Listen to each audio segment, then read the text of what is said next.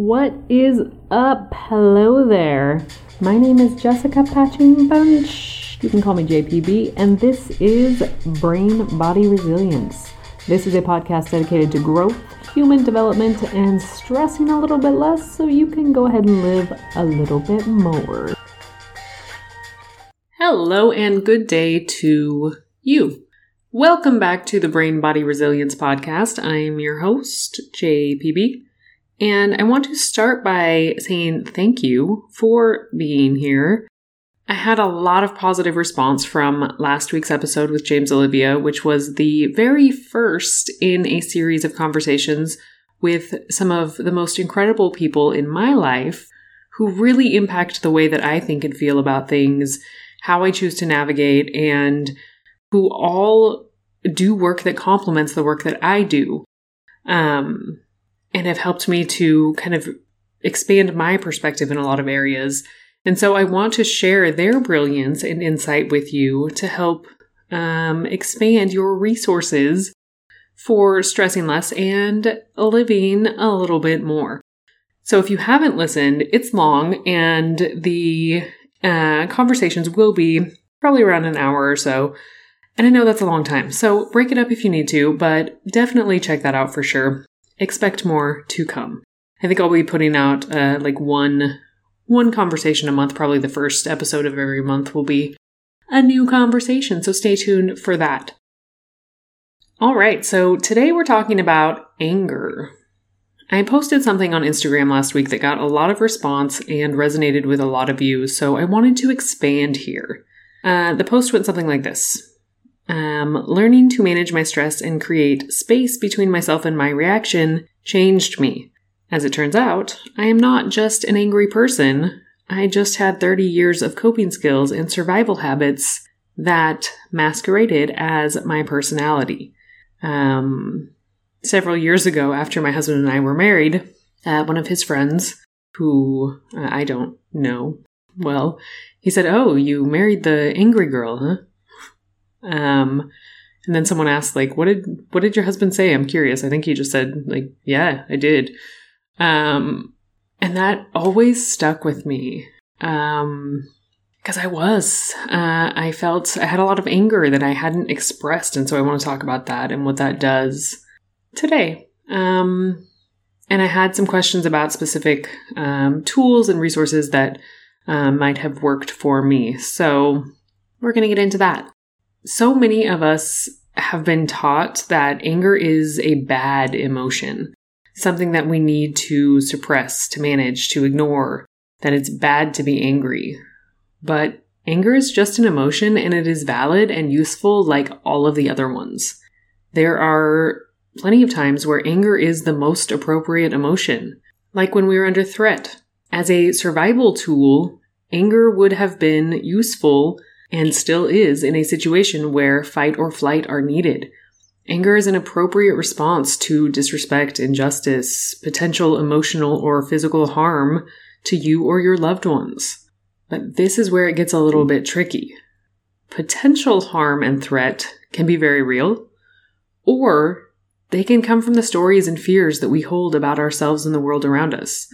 The brain doesn't know the difference between the scary shit that we're imagining in our heads and the things that exist in the physical world around us. The physiological response is the same. Red alert, all systems go, or shut down, depending on which systems they are and what is needed now. So if we are angry based on a threat that exists because we have imagined a threatening scenario at home, at work, at school, with your friends, with your partner, with your parents, with your kids, and this can look like a threat to not just a physical danger, but a threat to our ego, our sense of social connection. It can be a threat to our feeling accepted, our sense of control or certainty about the life around us. This is when we might feel bad about expressing the anger. And then often that leads to shame spirals and all of these things that are just not useful, depending on how we do it. Because there's a part of us that knows no matter how real that the potential of danger, hurt, or threat to our emotional or physical state, we made that shit up. And then there's another piece to the puzzle. Resentment, which can present similarly to anger, is a big one. It comes when we are not getting our own needs met, when we are not attending to what is needed in order to attend to everything else, when we are brushing ourselves aside and giving too much or outside of ourselves. And then we're lashing out because our own needs are not being met, which often means we are not actually committed to meeting our own needs. We are putting them aside to take care of others. We are more committed to taking care of work, to taking care of all of the things around us except for ourselves. And then we feel angry about it.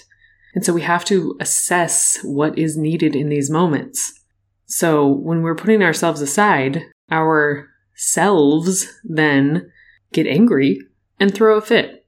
And again, then we might go into feeling bad and get into a shame spiral because we know we should, in asterisk air quotes, be taking care of ourselves, because of course we should. We all know that. But then we have a tendency, I think a lot of us, to just then get angry, turn that anger in on ourselves and beat ourselves up about how we should be taking care of ourselves, so that we have the energy and space and patience and time to care for all of the other things in life that are bidding for our time, energy, and attention. And so instead of turning that anger inward and becoming all shame spirally, let's look at anger for what it is and how we can work with it. It can show us what is important to us. It's an indicator of what it is that we need, what's important. It can be fuel for positive change when we have the tools to respond appropriately. Think of all the things that maybe have made you mad and then you want to change it. It shouldn't be like that. I'm going to have a better solution. A lot of social change happens in that way. And if we're looking at the physiological response of anger inside of us, research shows that expressing emotions is necessary. And specific to anger, when we repress this emotion, it can lead to all kinds of dis-ease in the body, because there is a physiological response that is trying to process the energy created by the emotion, but it can't when we don't let it out. So then it festers in the body, creating outward symptoms. So we have to let that shit out. And the key here is to do that in a way that isn't harmful to ourselves or those around us. The goal is to express anger and let it process, not to blow up on our loved ones or turn it into self-criticism or the shame spiral. And I found that most of my anger outbursts, why that person, friend of my husband's, thought I was just an angry girl. And he's not the only one. Other instances are coming to mind, and we'll share those in a different episode. But most of my anger outbursts over the years that I took out on those closest to me, which is the worst part, they came from overwhelm, from dysregulation, and from not having the proper tools to express my emotions, to take care of my emotional needs, and to care for my nervous system. I didn't know how to take care of myself, and so my big emotions just overflowed when my stress was high and I didn't have space for anything else. As always, we have to be able to put out the fire before we can begin to prevent. We have to be able to address the immediate activation and bring ourselves out of that activated sympathetic state back down to a more balanced, calm state so that we can then go forward through the rest of the processing of these emotions and responding to what it is in front of us in that moment. And some signs that your anger might be nervous system dysregulation, can be, that you're easily irritated over the smallest little things, that you're feeling on edge or tense. Like one little thing can set you over the edge. I know I've given this example before, but it always comes to mind because it's so ridiculous. I remember one time my husband had put like the big forks in the little fork space in the silverware holder, the silverware drawer. And I was so enraged and I became so angry. Like I boiled over. And it wasn't because of the silverware being in its space. It's because I didn't feel safe in my environment if I didn't control every tiny little thing. I didn't know how to process my emotions. I didn't know how to give myself the recognition, the pause, to even assess what was going on and what I needed in that moment. It had nothing to do with the silverware. But then I'm freaking out about the silverware and boiling over onto my loved ones, the people closest to me, because I am not dealing with what's going on inside me in an appropriate and useful way. So, my friend, here are some tools to turn to when anger needs to be processed. Tool number 1, the pause. You have to learn to get clear what your needs are. Anger is a sign that a need is not being met, a need for safety, for attention, for connection, for rest. And so practice pausing and identify what it is that you are missing in that moment. Can this anger be useful to make positive change? Is it justified?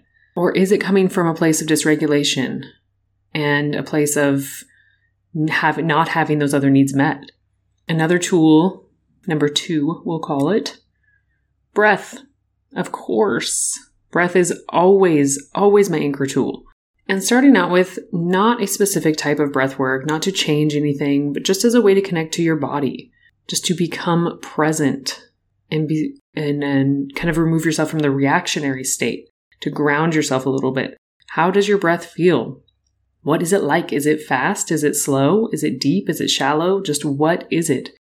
Bringing yourself into the present moment with your breath, because it cannot exist in the past or future. We are only breathing right now. And so then once you're able to do that for a few breaths, now, tool number 3, move into your body. Get out of your head, get into your body, and identify, where do you feel the anger? Does it have a temperature? Does it have a texture? Does it have a color? Is it trying to communicate something with you? And how can you communicate that? By journaling, by singing, by drawing, by dancing. How can you express that? Remember, we have to be able to speak the body's language, to move the energy and complete that cycle. So this will be tool number 4, move. Scream, hit a pillow, stomp your feet on the ground, shake, do a hard workout, change your environment. Actual movement is helping you to move that energy through your body. That emotion needs to be processed. You have to go through it. So once you've moved some of that energy, we'll call this number 5, tool number 5, we can begin to use our breath as a tool to activate the parasympathetic system, that calming rest and repair system. And so with this, the exhale needs to be longer than the inhale, usually a 1-to-2 ratio. So if you inhale for a 2 count, then double that and exhale for 4. Similarly with 3 to 6 or 4 on an inhale, 8 on an exhale.